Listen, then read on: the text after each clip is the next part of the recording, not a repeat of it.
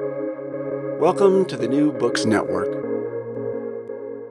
Hello, everyone, and welcome to the New Book Network. I'm Deidre Tyler, host, and today we'll be talking with Melissa Estes Blair, author of Bringing Home the White House, The Hidden History of Women Who Shaped the Presidency in the 20th Century. How are you doing today? I'm doing well, thank you.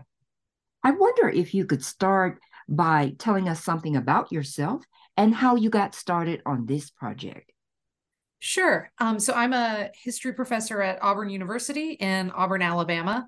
And this is my second book. My first book, which grew out of my dissertation, was a study of grassroots feminist activism in the 1960s and 1970s. So I've always been sort of interested in women in politics. That's always been my main focus in my scholarship. But for this project, what took me into the archives, the research question that I first was interested in, was I just wanted to see how presidential campaigns had thought about women voters, because the sort of story that was out there in both the history and the political science scholarship was that after sort of the late 1920s, so of course women get the right to vote in 1920, that by the late 1920s, politicians had sort of figured out that there wasn't such a thing as a women's vote exactly, that all women didn't vote the same way. And so the analysis that's in the scholarship that was out there was that once they figured that out, politicians kind of didn't think about women as voters until feminists made them in the very late 1960s and 1970s. And I just was curious if that was true. And so trying to sort of poke at that argument and research in that gap, that time period between the late 20s and the late 60s, was what took me into the archives. So the 5 women that I write about, I did not go looking for. I had only heard of one of them before I started this project. And then I got into the archives and they just jumped out of the archives at me. Now, you start the book with a description of India Edwards on October 1951. Tell us about her role in politics and specifically director of the Women's Division of the Democratic National Committee. Sure. So Edwards is the director of the Women's Division, as you said, of the DNC throughout Harry Truman's presidency. So she starts working, volunteering with the Women's Division during the 1944 campaign, and then becomes, after there's some transition after FDR dies in 1945, and there's this very unsettled period for about 18 months. But by February of 1947, she's the director of the Women's Division. And she is the 4th director of a permanent women's division that the DNC has had. It becomes a permanent office in 1933. And she's really responsible, as her predecessors were, for connecting women and the White House. And that connection goes both ways. She is both getting information from Democratic women throughout the country about sort of their policy concerns, about how certain issues are playing out in their local communities, and she sort of funnels that information into the Truman White House. But she also sends a tremendous amount of information out to the women throughout the country, newsletters and flyers, and all of this information that they are instructed to use to strike up political conversations with their friends and neighbors. All 5 of the women that I write about, who are the women's division heads across both parties, from the 1930s to the 1950s, the phrase that they use is that women are the, quote, saleswomen of the party at the grassroots level. And it's their job to get out there, especially during campaign seasons, but really all the time, to be going out and having these political conversations and selling the accomplishments of the administration to other people, not just to other women, but to other people in their communities. You then talk about Molly and her pioneer role. Tell us about her. Yeah, so Molly Dewson is the founder of this structure. She is a friend of both Eleanor and Franklin Roosevelt. She and Eleanor meet at the Women's City Club in New York City in the mid-1920s. And Molly Dewson remains a sort of close ally of the Roosevelts for the rest of all of their lives. And so she is the pioneer. In the 1920s, there had been like directors of women, sort of women's activities offices, directors of women's activities that would emerge for the campaign itself, but then would go away once a campaign was over. And so what happens is that Dewson is given this task of organizing women as sort of party workers for the 1932 campaign, for the first campaign to get Roosevelt elected. But then after he wins, FDR and Jim Farley, who's his campaign manager and the head of the DNC, ask her to turn it into a permanent office. Ask her to create this sort of permanent way for this two-way interaction between women and the administration to be happening. And so all of that, the things I mentioned India doing, sending flyers and newsletters to women throughout the country, instructing them to strike up political conversations, telling them that they're the saleswomen of the party. Dewson is really the one who pioneers all of that, and especially the notion of using this group of Democratic Party women to get information back to Washington. I think her innovations there are particularly important. She develops this thing called the reporter plan, in which there's a woman in every county in the country whose job it is to send regular letters back to Washington reporting on how the New Deal is going in their community. What's working, what's not, what are people complaining about, what do people love? And it becomes a vital source of grassroots information for President Roosevelt and the New Deal. And everything that she does just works very, very well. Her women's division produces 90% of the print media, for example, for the 1936 campaign. And so because the structures that she builds work so well, they then persist after she retires. She retires after the 1936 campaign, but the Democrats keep going with the same structure that she builds throughout the rest of FDR and Truman's presidencies. And then the Republicans adopt the system that she built pretty much wholesale and are using it when Eisenhower's in the White House. Now, most of the women that you discuss were leaders during the 20th century. They were Democrats and only one Republican woman. What did this say about women during this time period? Well, I want to emphasize that there are Republican women doing this work in the period at the grassroots, sort of at the grassroots level. I only write about one Republican woman because one of the things that I was interested in was how does the work that these women do shape the ideas about women that are in the White House, that are influencing policy. And so I'm only looking at the winners of the campaigns. But there are certainly, to that, if you're trying to answer that question, it kind of doesn't matter what Thomas Dewey thought about women. But there are certainly Republican women who are doing similar work in the 1930s and 1940s. So I don't want to create the impression that only the Democrats care about women in that time period. That's not at all the case. But it just, the way that my research questions sort of fell out. And also there's an excellent book with the title simply Republican Women by a historian named Catherine Rimpf that sort of covered that ground already on what's going on the Republican side in the 30s and 40s. And so that's why the book looks the way that it does. It's not that the Republicans aren't doing this work. They are doing it. It looks a little different on the Republican side, but they are definitely sort of still doing the work in the 30s and 40s. I don't focus there just because I'm focusing on the women who are in the White House, who have the ear of the president. And so that's why, just given the chronology that I'm working with, we have 4 Democratic women and 1 Republican woman. Thank you. Now, you talk about women as critical swing voters. Tell the audience more about this. What did you find?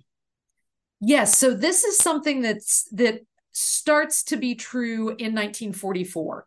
So during the 1930s, women are not seen as a swing voting bloc. But then what happens in 1944, and this was one of the most surprising things to me in my research because it's so obvious and yet no one has written about it, because of World War II, because millions of men are deployed overseas. And while there are mechanisms for soldiers to vote absentee, those mechanisms are very cumbersome. They're very difficult. And so not that many soldiers vote in the 1944 presidential election.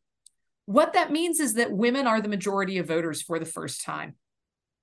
And that leads to this big change in seeing women as a group of voters that needs to be wooed, needs to be spoken to.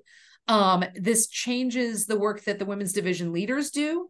The women's division leader for the DNC in the 1940s is a woman named Gladys Tillett. And Tillett has a lot more visibility than her predecessors had, right? Molly Dewson is a behind the scenes actor. She's writing letters, she's corresponding, she's in meetings with DNC leaders, but she's not giving a ton of speeches. She's not on the radio all the time. Tillett, during the war, because they're having to pursue women voters, is much more visible. She gives the keynote speech at the first night of the Democratic National Convention, for example, and she's just much more visible. And then that persists throughout the post-war period, the rest of the 1940s and the whole of the 1950s. Women really are seen as a swing voting bloc. In 1948, when Truman unexpectedly wins re-election, right? This is the famous Dewey defeats Truman election. When Truman wins unexpectedly in 48, women are one of the groups that are credited with that victory. They keep voting Democratic. They don't swing to the Republicans. But then they do swing to the Republicans in 52. The majority of women vote for Eisenhower in 52. And again, are seen as one of the important constituencies whose votes decided the campaign. And so what you see coming out of the women's division material, out of their flyers, out of their newsletters, is in the 30s, that material was much more geared towards why should any undecided voter support Roosevelt. In the 40s and 50s, the material gets much more gendered. It's much more, why should you as women support FDR in 44, Truman, Eisenhower? What does this particular president, how does he speak to women's concerns? And so it's a really clear shift that happens, largely because of those demographics of the war. Now, the radio. Tell us more about who were the listeners and how did they use the radio? Sure. This is one of my favorite parts of one of my favorite things to discover, actually, was kind of that nuts and bolts of how do you do a campaign. Everyone's listening to the radio, right? In the 30s and 40s, obviously, it's the main form of media because we don't have television yet. Even in the 1950s, by the mid-50s, when TV has become much more mainstream, I found this fascinating document that argued that for things that are appealing to women voters, you should keep using the radio because, and this is, I'm going to paraphrase the quote here, but it's something like, sitting down to watch the TV interrupts a housewife's day, but she can listen to the radio while she's doing her work. So there was very much this belief that that radio was the most important media source for reaching women voters. And I want to talk about how they used it. I'm going to tell a story about the 1948 campaign and the work that India Edwards did. One of the major issues in the 1948 campaign was inflation. The Republicans had gotten control of Congress in the 1946 midterm, and at the beginning of 1947, they had eliminated all of the price controls that were still in place coming out of World War II, and this had led to prices rising quite rapidly over the course of 1947 and into 48. And so this is a central issue of the campaign for everyone. Truman talks about this issue, at speeches in union halls. It's not just an issue that's speaking to women, but it speaks to women very directly because they're the ones who are doing the shopping by and large. And so how this ties into radio is that Edwards decided that for the last month of the campaign, so for the month of October, the women's division was going to record and distribute 2 radio programs a week, talking about why women should vote for Truman.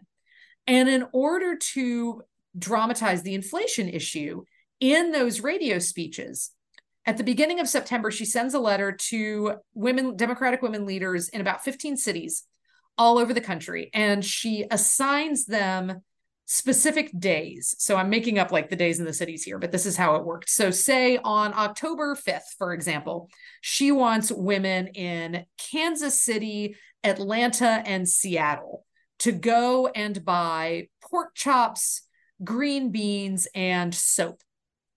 And then she instructs the women to go and do that shopping on that particular day, and then to send a telegram because the mail is slow and long distance calls are expensive and complicated. So they then send a telegram to the Women's Division office saying how much they paid for those items on that particular day. Staff in the Women's Division office then takes the price controls guide from the Office of Price Administration and gets how much you would have paid for those items at the end of 1946. And the difference between those two numbers then gets folded into the script for the radio program that the Women's Division is going to record the next day.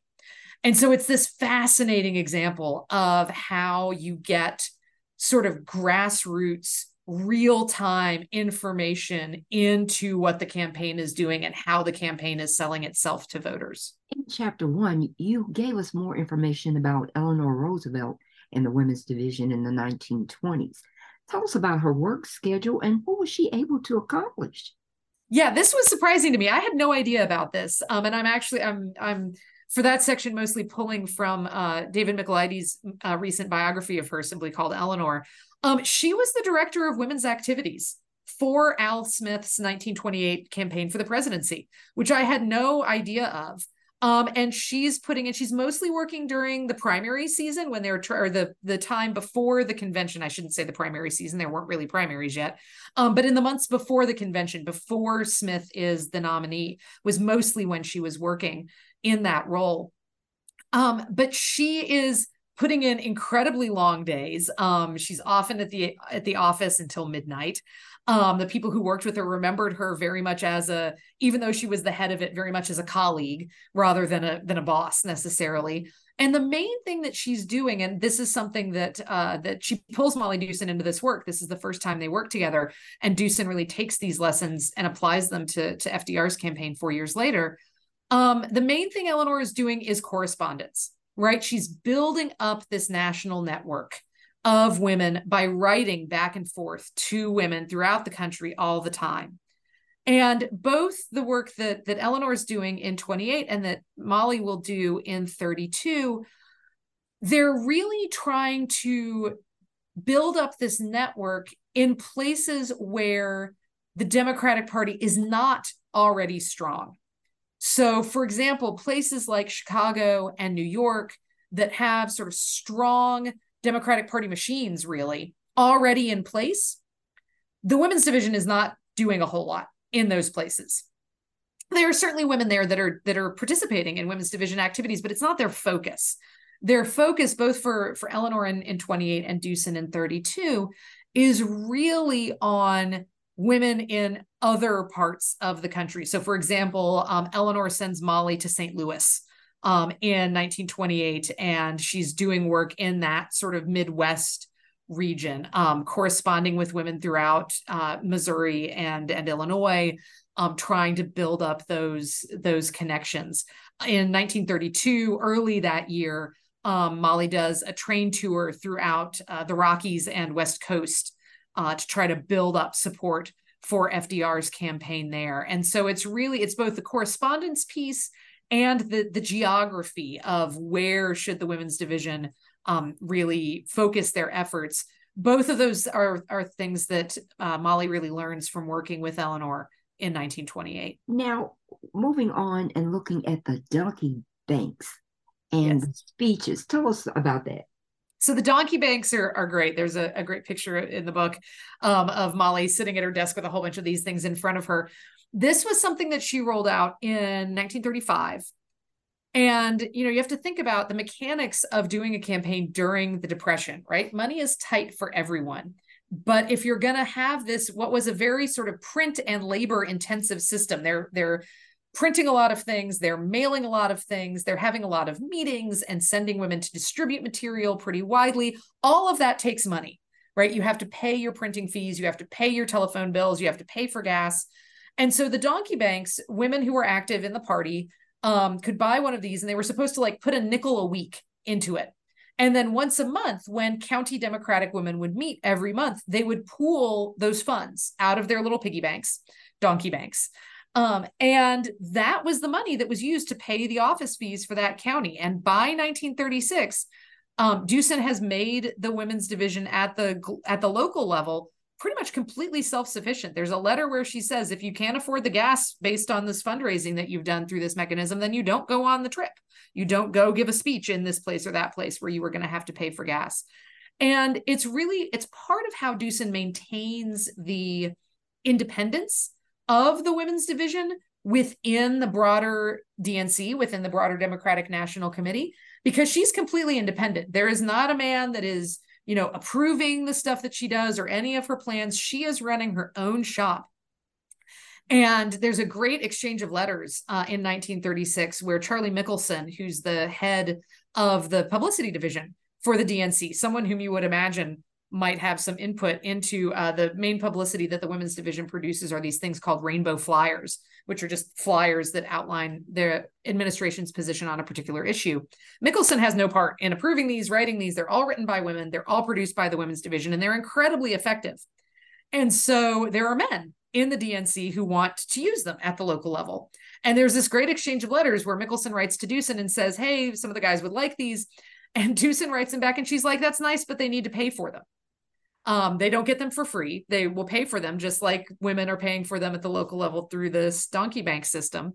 And she also has some other rules about like how many she'll send, but the economic self-sufficiency of the women's division that the donkey banks help create at the local level is one of the things that she really emphasizes and really helps maintain this independence for the women's division. 1940s. Tell us about Crystal Bird Fawcett and her role in the 1940 campaign. Yes. So Crystal Bird Fawcett is from Philadelphia. She was the first African-American female legislator in the Pennsylvania state legislature. She'd been elected earlier in the 1930s. And she is the point person for organizing African-American women voters for both the 1936, 1940, and 1944 campaigns. And what's fascinating about Fawcett is that she really illustrates very clearly how much the Democratic Party, like much of American society at the time, kind of doesn't know where to put African-American women. So she reports to the head of the women's division. In 1940, for example, that's a woman named Dorothy McAllister. So she reports to McAllister in 1940. She also reports to the man who's the head of the, quote, Negro division of the DNC, but she is not officially part of either office. And it's this really sort of telling fact, right? That they can't quite get their heads around how to pitch to Black women. Do we pitch to them as African-American voters? Do we pitch to them as women voters? And the white leadership of the DNC just can't. And so they're like, yes, we do both. And this woman does both. And it doesn't work very well. Certainly there are Black women who are doing work for the party that Fawcett is organizing. Also in 1936 and 1940, Gladys Tillett, who will go on to become the head of the women's division after the 1940 campaign in 41. In 36 and 40, she's the head organizer of the Speakers Bureau. So she's in charge of sending speakers out around the country to speak to women voters, female speakers. And we have evidence that some of the speakers that she's sending out are African-American to speak to Black audiences, and she and Fawcett work together pretty well. But especially during the war, Fawcett gets increasingly frustrated over the course of World War II with what she sees as the administration's unwillingness to take a really strong stand on civil rights issues.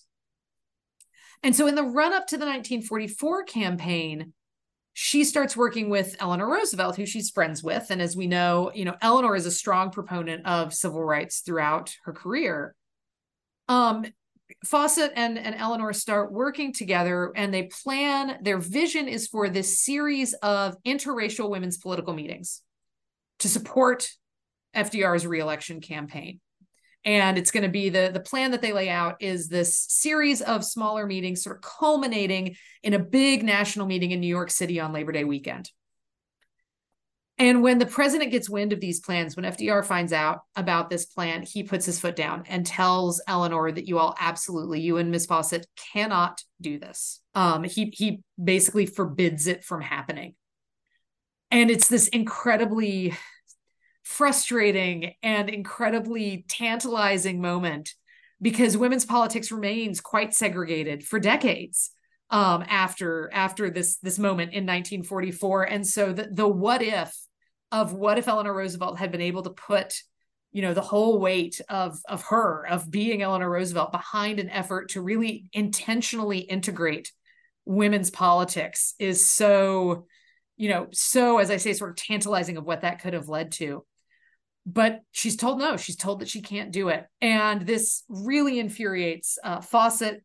And she actually winds up in September of 44 publicly sort of calling out the Democratic Party for their lack of action on civil rights. And she starts campaigning for Thomas Dewey, for the Republican nominee, for the last few weeks of the campaign. And she becomes a Republican Party activist from that point forward.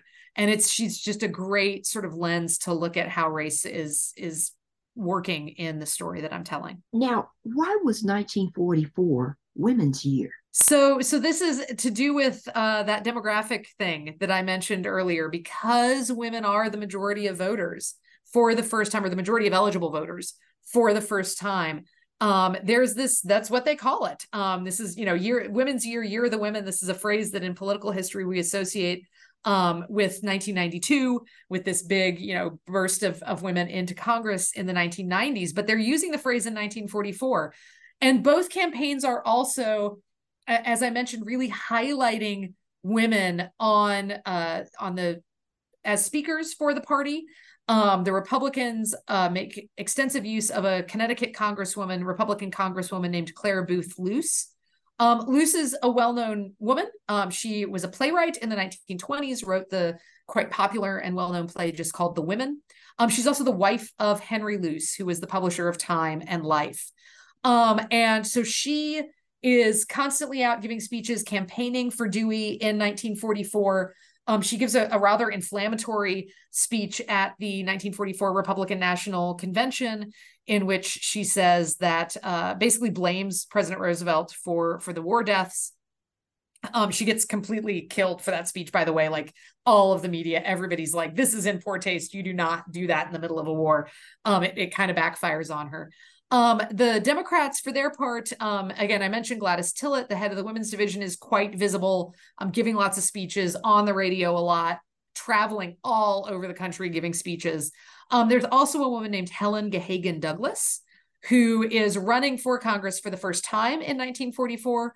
She will go on to serve as a congresswoman from California until she loses a fairly nasty campaign to Richard Nixon for the Senate in 1950. But she also is very prominent, giving lots of speeches, gives a speech at the convention. The media really try to play up a rivalry between Douglas and Luce. Douglas does her best to tamp that down, but it doesn't really take. So there's constant sort of articles about these women so there's women elected officials, right? Congresswomen who are part of this, women political activists like Tillett who are part of it. And then there's this belief that women are, that one of the headlines that I saw was women will swing the pendulum for the campaign. There's really this belief that they are a critical factor, really for the first time. It's the first time that anybody's thought that about women voters, really since the very first time after women had the full right to vote nationwide after the 19th Amendment. In 1920, they're like, oh, what are women going to do? But it's more sort of that they're unknown, rather than that they actually think they're a swing constituency. In 1944, they really, for the first time, think that women are going to swing the election. Now, it was so interesting looking at Gladys Tillett and her being a working mother. Tell us a little about that. Yes, both she and Dorothy McAllister, who preceded her, are both working mothers, which really surprised me, right? That you don't expect that in the 1930s and 1940s. When Tillett becomes the head of the women's division in 1941, two of her children are at college, but her youngest, Sarah, is 15, so she's still at home. How Tillett makes this work is that she commutes between her home in Charlotte, North Carolina, and DC almost every week. And she has an office in her home in Charlotte. She employs a secretary who stays in Charlotte in that office. And so she goes back and forth all the time. Dorothy McAllister handled it somewhat differently. She actually brings her daughters with her. And so in the 1940 census, she is in the 1940 census in Alexandria, Virginia, listed as head of household with her two daughters aged 10 and 14, because her husband was a judge in Michigan where they were from. So he had to stay in Michigan. She brings her daughters with her, and she certainly employed some domestic workers to help to be home when the girls get home from school, for example. There's no such thing as daycare or after school. There's no other way she could have done it. But she's the one who's getting them out the door in the morning, getting them off to school. And then after she does that, she's going across the Potomac. She's working in the late 1930s through the 1940 campaign. So what she's doing is something that's never been done before, which is trying to elect a president for a third consecutive term. And the fact that she's doing that while juggling raising these two daughters just astonished me when I found that out. 1950s.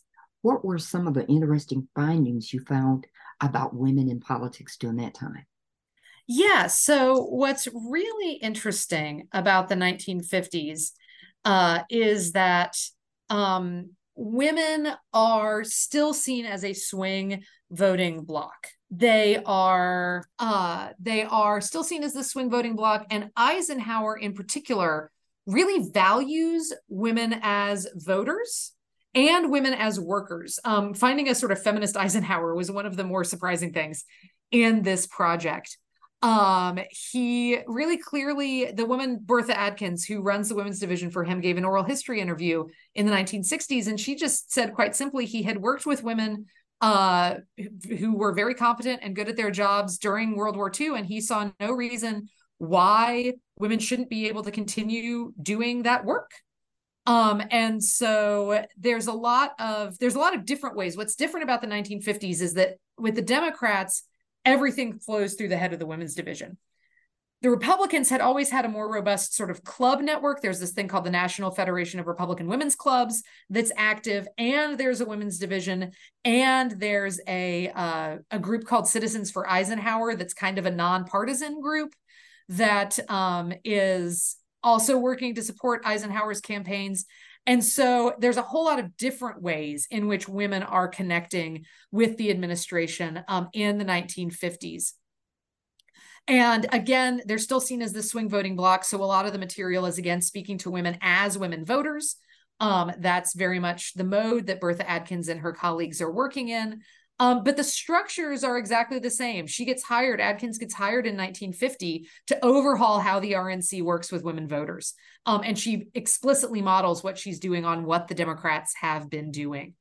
And so it was really interesting. I expected to see more of a difference when the parties switched, when Eisenhower got into office. And if you're looking at the work that they're doing, and even many of the arguments that Adkins is making, they're pretty similar. It's, again, we talk about this as the sort of consensus time of American politics in the early Cold War, and that is really reflected in the similarities between what Adkins is doing and what her Democratic predecessors were doing. What is the overall message you want the reader to leave with once they finish your book? Yeah, I think the takeaway that I want is twofold. I think the fact that these women are here, right? As I said at the beginning, there had been this notion that women kind of weren't in politics in this period. And so just sort of blowing up that idea is really important because it normalizes women's presence in politics, right? If women have always been active in politics, then their participation in politics should not be seen as unusual. But also, I think it's important because people especially tend to talk about the post-war period, the second half of my book, after World War II, as this time when, homes and families were these apolitical spaces, that women weren't talking about politics, that you didn't talk about politics at home, and that normally the people who are saying this are implying that that was better. And what I saw was that both parties are explicitly politicizing that baby boom suburban home, right? Both parties are corresponding with the women in those houses and saying it is your job as a citizen, as a voter, you should be, as an active party member, to go have political conversations with your friends and neighbors. We're going to mail you postcards and newsletters and all kinds of things to give you the facts and figures to be able to have those conversations, but it's your job to do that. And the consistency and of that message to women throughout this time period was surprising, and I hope will help erode this myth that there was this sort of allegedly better time when we didn't talk about politics at home. These women are talking about politics all the time. They might not be talking about it with their children, which I think is part of how it gets sort of erased, is that, you know, the children of the baby boom who are now obviously adults and having these conversations don't remember their moms talking about politics. But that's in part because the whole structure was built for women to do this work when their kids were at school, right? While you're standing at the bus stop, while you're in line at the grocery store, you know, invite your friends over for coffee in the middle of the day. That was the structure. And that's why women are the ones who are doing it. That's why they're designed as the saleswomen of the party, is because they're the ones who had the time as middle-class housewives to do this work. But that also means that it was kind of invisible from their children. And I think that's part of why these women have been so thoroughly forgotten in the time since when they were so influential. Well, we would like to thank you for being on the podcast. And can you briefly tell us the next project you're going to be working on? Yes. So the next project is about Bertha Adkins, the woman who worked for Eisenhower. She's actually a lesbian, which is very unexpected in the 1950s in Washington. And so her partner, Winifred Helms, also worked in Washington. And then I have a very good chronology of what the two of them were doing, what their lives were, basically from the 1950s until Adkins dies in 1982. And so I really want to just dig in and focus on that whole long stretch of their lives and their careers, because they're doing some really extraordinary things that we don't expect women to be doing. And I think it's so important to try to recover those stories and enrich our narratives of what was possible for women in the past. Thank you so much, and we'll be looking forward to that new book. Yes, thank you. Bye-bye. Bye-bye.